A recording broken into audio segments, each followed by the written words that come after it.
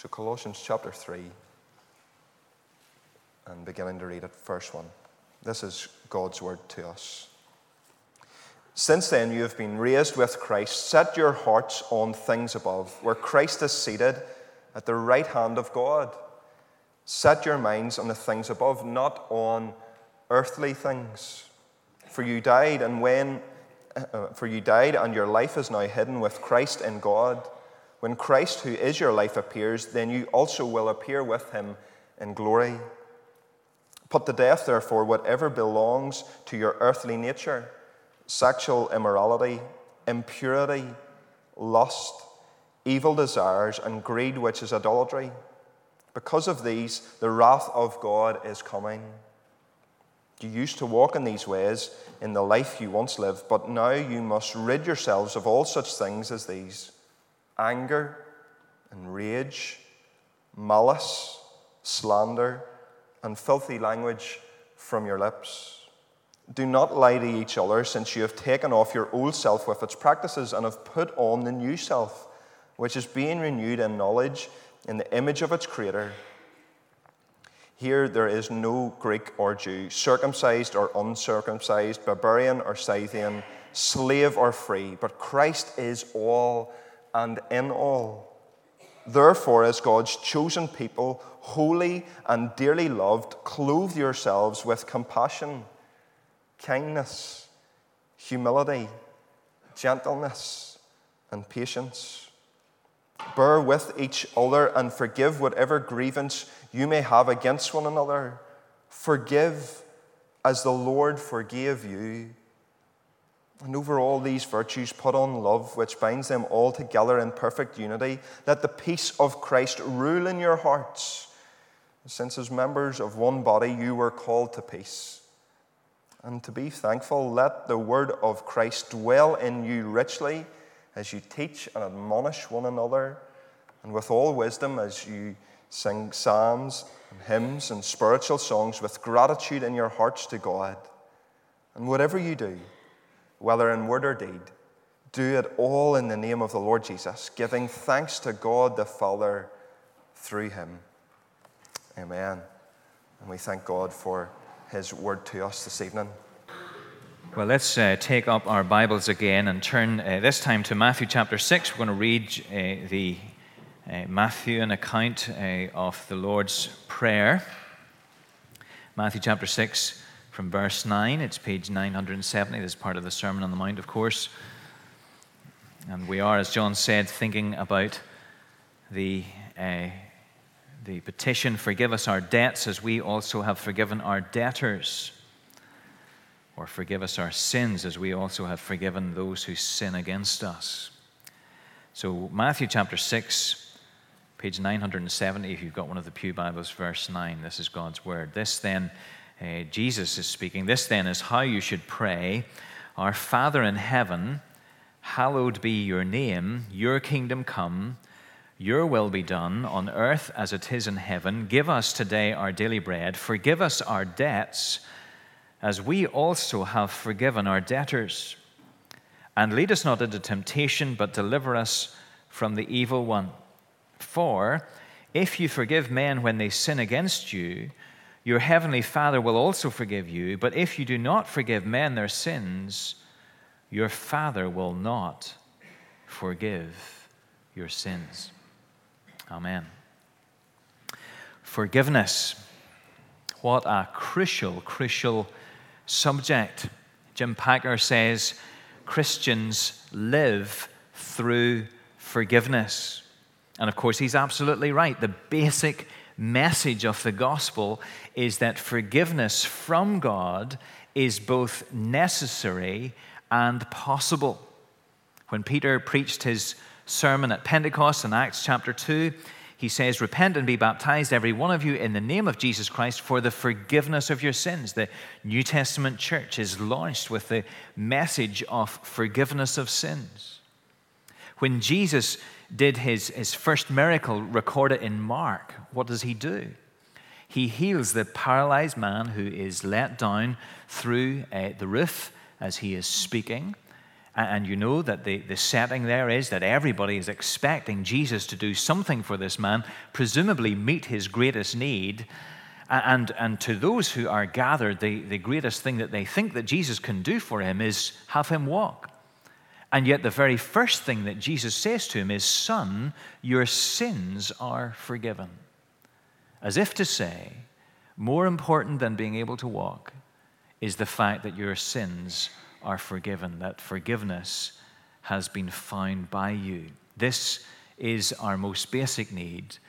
As Packer says, the Christian lives through forgiveness. And when Jesus gives us this prayer to pray, he keeps forgiveness right in front of us by having us say, as we sometimes say, "Forgive us our trespasses as we forgive those who trespass against us. Forgive us our sins as we forgive those who sin against us." And that's what we're looking at tonight as we look at this fifth petition of the Lord's Prayer. Just a word, if you're here for the first time, the disciples about this prayer, of course, the disciples had been with Jesus for 3 years, and somewhere during this time, they saw his character and his consistency so clearly, and they came to him, and one of them said to him, "Lord, teach us to pray." And they saw, of course, that prayer was crucial to Jesus. They saw that he would often withdraw and pray long into the night and through the night indeed. And in response, Jesus gives them and us this prayer. And this prayer is both helpful to say from time to time. We do that from time to time together. But it is also a model prayer in that it sort of bullet points, it gives us headings into which our prayers then ought to fall. And in doing so, of course, it corrects much of where we tend to go wrong in prayer, because we often come to God with just shopping lists of our needs. Really, we're sort of worrying out loud to God. Here, God takes us and shapes our prayers according to his template. Why should we think that how we feel we should pray to God should ever trump how God says we should pray to God? And here God tells us how we should pray to God. And you see that he and his concerns are right at the beginning, so that we reorientate ourselves to the great concerns of God and his kingdom within the world. And Jesus, in giving us this, effectively says to us that as his people, forgiveness ought to be firmly on our agenda. In the Bible, sin is described in lots and lots of ways, and described as breaking of God's laws, which is sometimes what the idea of transgressions or trespasses tends to bring up, rebelling against God, coming short of the target, and so on. But here the sense in the Lord's Prayer, there's a different word used in Matthew and in Luke for sins here, but both have that sense of unpaid debt. That sense that we have a debt that needs to be paid to God. Jesus has in mind the debt that we owe to God. Packer says this: Jesus' thought is that we owe God total, tireless loyalty, zealous love for God and men, all day, every day, on the pattern of Jesus' own. And our sin is basically failure to pay. Now, if we just think of sins as things that we do wrong, then we will possibly think of ourselves more highly than we ought. Because we sin not only by commission, but also by omission. So we teach the boys and girls at Holiday Bible Club this week, sin is the bad things that we think and say and do. It's the good things that we don't do. It's saying no to God and going our way and not his. So it's both the things that we do wrong and also the way in which we fall short of God's standards. And when we see how far short of Jesus' calling we fall, as we are called to love God with all of our heart and soul and mind and strength, and our neighbor as ourselves, we start to realize something of the great debt that we owe to God. And of course, it is a debt that we are entirely incapable of paying. Not only the debt, of course, of the sins of omission, but also the debt that is then incurred by the things that we actually do wrong as well. Our only hope, therefore, is to seek God's mercy. Our only hope is to have from him the forgiveness that he offers. Now you can see in this petition, there are two sorts of forgivenesses that are spoken about. There's the asking of forgiveness from God, forgive us our debts, forgive us our sins. And there is then a reference to us forgiving others as we have forgiven those who sin against us. In other words, there is the person who is asking to be forgiven, and there is the fact that that person is also to be forgiving. So there's the basic thrust, I suppose, of what we're saying as we think about this petition tonight, that forgiven people are to be forgiving people. Forgiven people are to be forgiving people. Well, let's think about the first part of that, first of all, asking for forgiveness. Now, one of the questions that sometimes we might have is, why do we need to be forgiven again as Christians? Because if Jesus has already forgiven us entirely when we are converted, why do we need to ask for forgiveness again? Now, this is of course a prayer for Christians. It begins, "Our Father." Only a believer can come to talk to God as Father. But as Christians, isn't it the case that our justification, our right standing with God, it covers our sins past, present, and future? And of course, it is. It is the verdict that we long for at the end of our lives, given to us now, not because of what we have done, but because of what Christ has done. And that verdict does mean that our sin, past, present, and future, is paid for. So why does Jesus tell us to keep on asking for forgiveness of sins? Well, this is the forgiveness that the Christian needs as for the sins that they commit and omit as Christians. Again, Packer says this: the Lord's Prayer is the family prayer in which God's adopted children address their Father. And though their daily failures do not overthrow their justification, things will not be right between them and their Father till they have said sorry. So you might remember, for example, that in John 13, Jesus washes the disciples' feet. And there is a point in that story where Peter refuses to have Jesus wash his feet. It's a scandalous thing for Jesus to do. He says, "You shall never wash my feet." And Jesus turns to him and says, "Unless I wash you, you have no part with me." Now, Peter turns completely at that point, and he says, "Then, Lord, not just my feet, but my hands and head as well. Wash me all," he's saying. And Jesus answered, "A person who's had a bath needs only to wash his feet. His whole body is clean." Now, can you see? Jesus is implying that the disciples who are there have been entirely forgiven. They've been justified. They've been washed clean.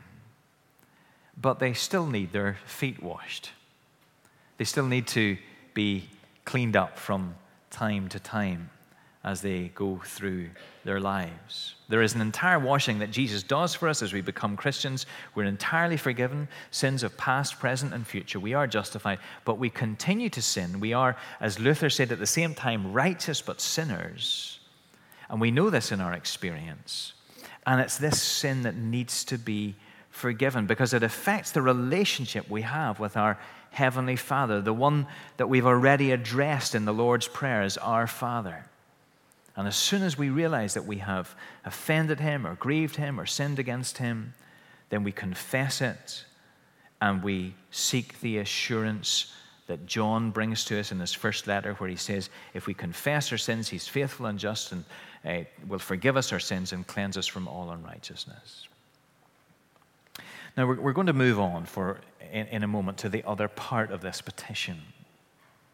But let's just linger here for a moment. Because confession of sin was something that Christians of previous generations used to think lots about. And our generation tends to think little about. And we've probably got into that position because we've just listened to the world. We've allowed the ideas of the world that sin is a distasteful thing to talk about, that really there isn't such a thing as sin. It all sort of depends upon your point of view. That sort of has soaked into us a little bit, hasn't it? But Jesus puts this before us when he says, this is how you should pray: forgive us our sins. And you remember who this is. This is Jesus. He knows what is best for us.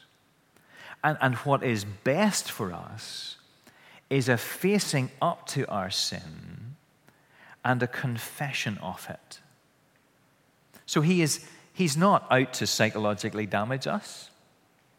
The world would say that. He wants us to be free and to enjoy the smile of our Heavenly Father at all times. And so he says to us, here is health. Confess your sins. Now, sometimes whenever there is sin in our lives as Christians, it's the last thing we feel like doing, isn't it? But it is what we need to do. I remember when I was a student finding the memoirs and remains of Robert Murray M'Cheyne. I don't think they were actually the remains of Robert Murray M'Cheyne, but they were a book that told about the memoirs of Robert Murray M'Cheyne. It was a book that had a great impact upon me. This was one of the things that I read. Robert Murray M'Cheyne said this: I feel when I have sinned an immediate reluctance to go to Christ. I'm ashamed to go. I feel as if it would do no good to go, as if it were making Christ a minister of sin, to go straight from the swine trough to the best robe, and 1,000 other excuses, but I am persuaded that they are all lies direct from hell. John argues the other way: if any man sin, we have an advocate with the Father. I am sure there is neither peace nor safety from deeper sin, but in going directly to the Lord Jesus Christ. This is God's way of peace and holiness. It is folly to the world and the beclouded heart, but it is the way. And so can I say to you, brother, sister, unconfessed sin does not go away with time or with inattention or with rationalization. It goes with confession. Therein is freedom. What about the other part of this petition? Forgive us our sins as we forgive those who sin against us. Well, this has caused many questions, hasn't it? Let's note that this prayer assumes that we will be sinned against. Because the reality is we live in a fallen world in which we sin and in which we are sinned against. We will hurt other people and other people will hurt us. So if you are a snowflake, you are in trouble. The Bible expects us to be expecting to be sinned against. And when that happens, God has a remedy, and it is for us to forgive. It may not seem like a remedy, but it is his remedy. Jesus clearly draws a link between our forgiveness of others and God's forgiveness of us, and this is deeply uncomfortable. And Jesus knew it would be so, and so in Matthew he chooses to expand this a little or underline it a little. Verse 14, for if you forgive men when they sin against you, your heavenly Father will also forgive you. But if you do not forgive men their sins, your Father will not forgive your sins. It's almost as if he's saying, yes, you heard me right, and I'm going to say it again a little bit clearer. It's the only part of the Lord's Prayer with a condition. Augustine called this a terrible petition because of this link between God's forgiveness and the forgiveness of others. It's terrible in that sense that it really puts us under incredible pressure.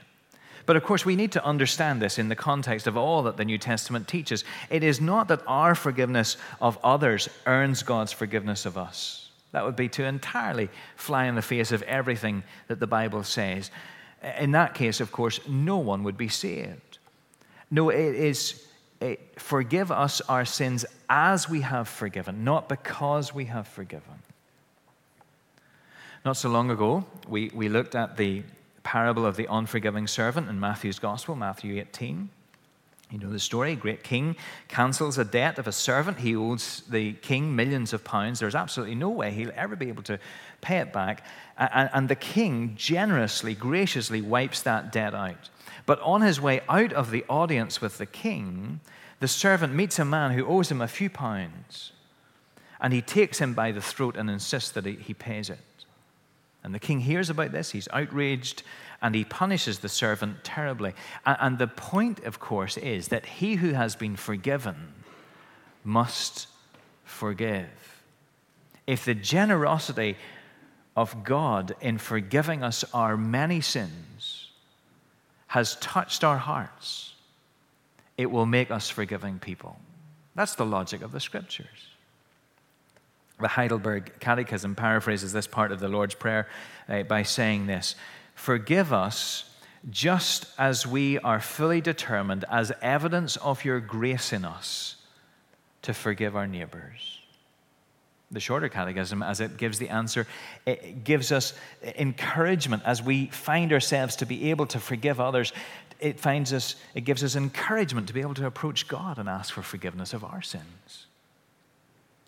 So you see, if we are really withholding forgiveness, it is therefore questioning the reality of God's work within our hearts. It is asking, are we genuine believers at all? This is one of those gracious tests that the Lord allows to help us be sure that we are in the faith. Genuinely forgiven people will be forgiving people. God forgives the infinite debt of your sin and mine, and now we must forgive the sins of those who sin against us. Otherwise, we indicate that we have never really understood or received God's forgiveness in the first place. Now, I know how hard this is. This is not a warning to the person who struggles with forgiveness. The person who says, I really want to forgive them for what they have done. And sometimes I think I have, and I ask the Lord to help me, but sometimes those images and that memory comes back again and again. This is not a word to those who struggle.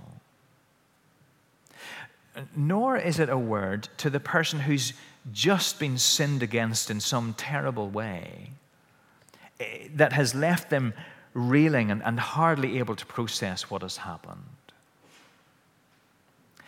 It is a word to the person who is settled in their determination not to forgive, the person who is nursing a grudge and fostering a bitterness. And then we must hear Jesus, who says, if you do not forgive men their sins, your Father will not forgive your sins. I was very struck by this paragraph by Phil Ryken. He says this: what does it mean to forgive our debtors? It means to forgive everyone for everything. Forgive the neighbor who backed over your begonias. Forgive the sibling who colored in your books, and the parent who never showed you much affection. Forgive the spouse who doesn't meet your needs, and the child who ran away from home. Forgive the co-worker who stabbed you in the back, and the boss who denied your promotion. Forgive the church member who betrayed a confidence, or the pastor who gave you poor spiritual care. Forgive people for whatever they have done to you. Now, there are so many avenues that we could profitably explore. We could explore the fact that it is absolutely proper to forgive someone while at the same time bringing them to justice for what they have done. We could talk about the fact that while we offer forgiveness, it must be received by the other person, and if it is not, then that is not our responsibility. There is a difference between forgiveness and reconciliation, for example. But I want us to keep thinking about the fact that Christians are those who are forgiving in the light of what God has done for them. Because Jesus reminds us of that basic truth every time we pray, he says.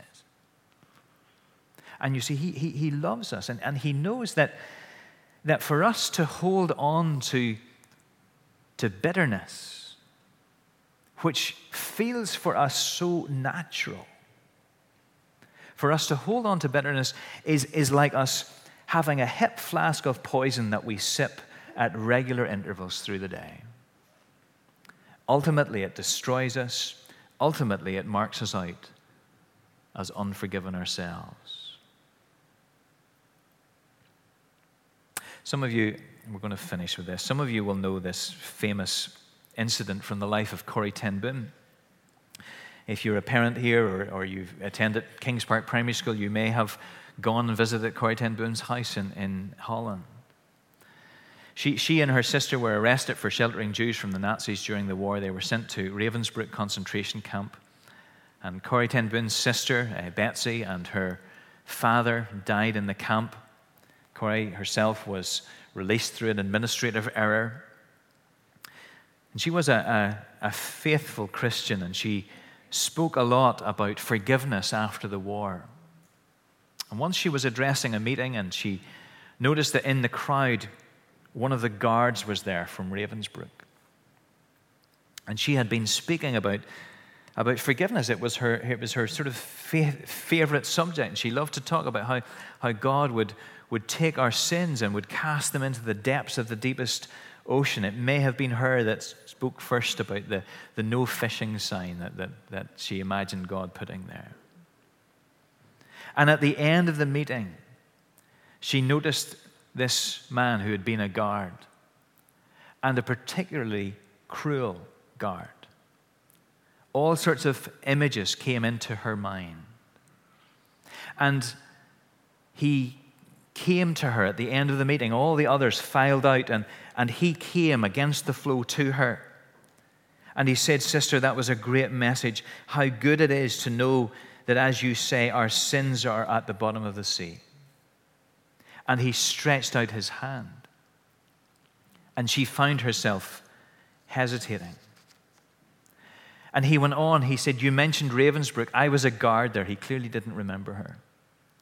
But since that time, he said, I know I have become a Christian. I know that God has forgiven me for the cruel things I did there, but I would like to hear it from you too. Will you forgive me? And here's what she says in her own words.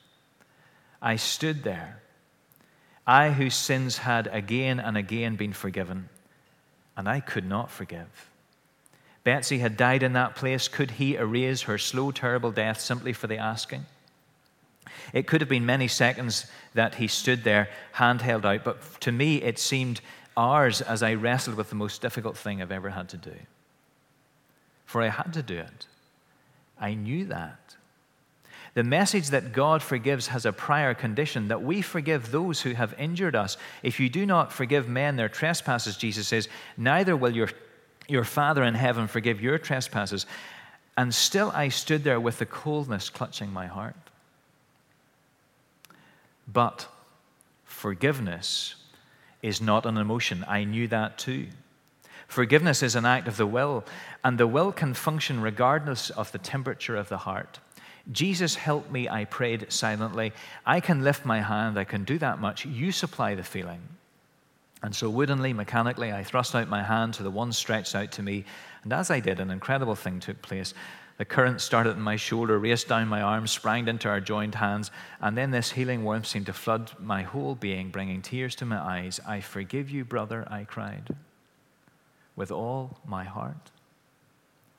For a long moment we grasped each other's hands, the former guard and the former prisoner, I have never known God's love so intensely as I did then. But even then I realized it was not my love. I had tried and did not have the power. It was the power of the Holy Spirit. Now, friends, I tell you that story not to have you or me imagine what we would do in that situation, because God gives particular graces for the situations that we're in. But I tell it to you to help you and me see what we should do in our situation, in your situation. To help you see that it is as you do what God tells you to do, even though you may not feel it, it's then that God will help you. To help you see that the key to being the forgiving person that you're called to be, is to help you see how much you've been forgiven. Now, some of us hear that, and I know we think, this is so unnatural. And you know it is. But we're not called to a natural Christian life. Many of us are trying to live a natural Christian life. We're only really doing the best of what the world does. And so the world looks at us and says, on a good day, I can be like them. Don't settle for a natural Christian life. Ask God to help you live the supernatural Christian life, a life that is filled with and marked by the Spirit of God, helping you be like the Lord Jesus Christ, who said, Father, forgive them, for they don't know what they're doing. Jesus said, when you pray, say, forgive us our sins, as we forgive those who sin against us. Isn't God good? Isn't God good that He knows that the sin in our life that we would cherish if we were left to ourselves, that He says to us, bring it to me so that I can deal with it. And the bitterness that we would cherish, He says, write it off, forgive it, so that we can enjoy the life that my Son died for you to have. Forgive us our sins as we forgive those who sin against us. Let's pray together.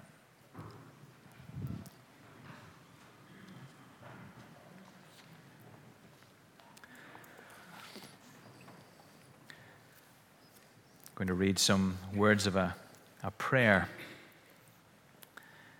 reflecting on these things we've been thinking about. Gracious and forgiving Father, how often we fail to show the same grace and forgiveness to others that you have given to us. We find it desperately hard to show forgiveness to our spouses and our friends, our parents and our children, our brothers and our sisters. Instead, we keep a precise record of the wrongs that they have committed against us. We cherish that record deep in our hearts, and we use it against them in order to justify ourselves. We hold bitter grudges against others. We lash out in revenge at the slightest provocation. We're swift to anger and slow to forgive, whether that anger overflows publicly in boiling rage or simmers quietly in the cold recesses of our hearts. Yet, Lord, you are not like us. Even though we have committed far worse sins against you, you do not keep a record of our wrongs. Instead, you separate our transgressions from us as far as the east is from the west. You deserve perfect obedience from us, for you are a holy and good God who has loved us profoundly. You planned and worked for our good, even when we were your sworn enemies. Even now, whenever we rebel against you, you freely forgive us all of our sins for the sake of Jesus Christ, and you continually work all things together for our good. Help us today, tonight, to taste afresh your grace to us in the gospel, and to see anew the depths of our sin that you have forgiven. Transform us by your grace so that we may become people who readily forgive others, just as you have already forgiven us. May we truly learn to forgive those who sin against us, and from the depths of our hearts. And we pray in Jesus' name. Amen.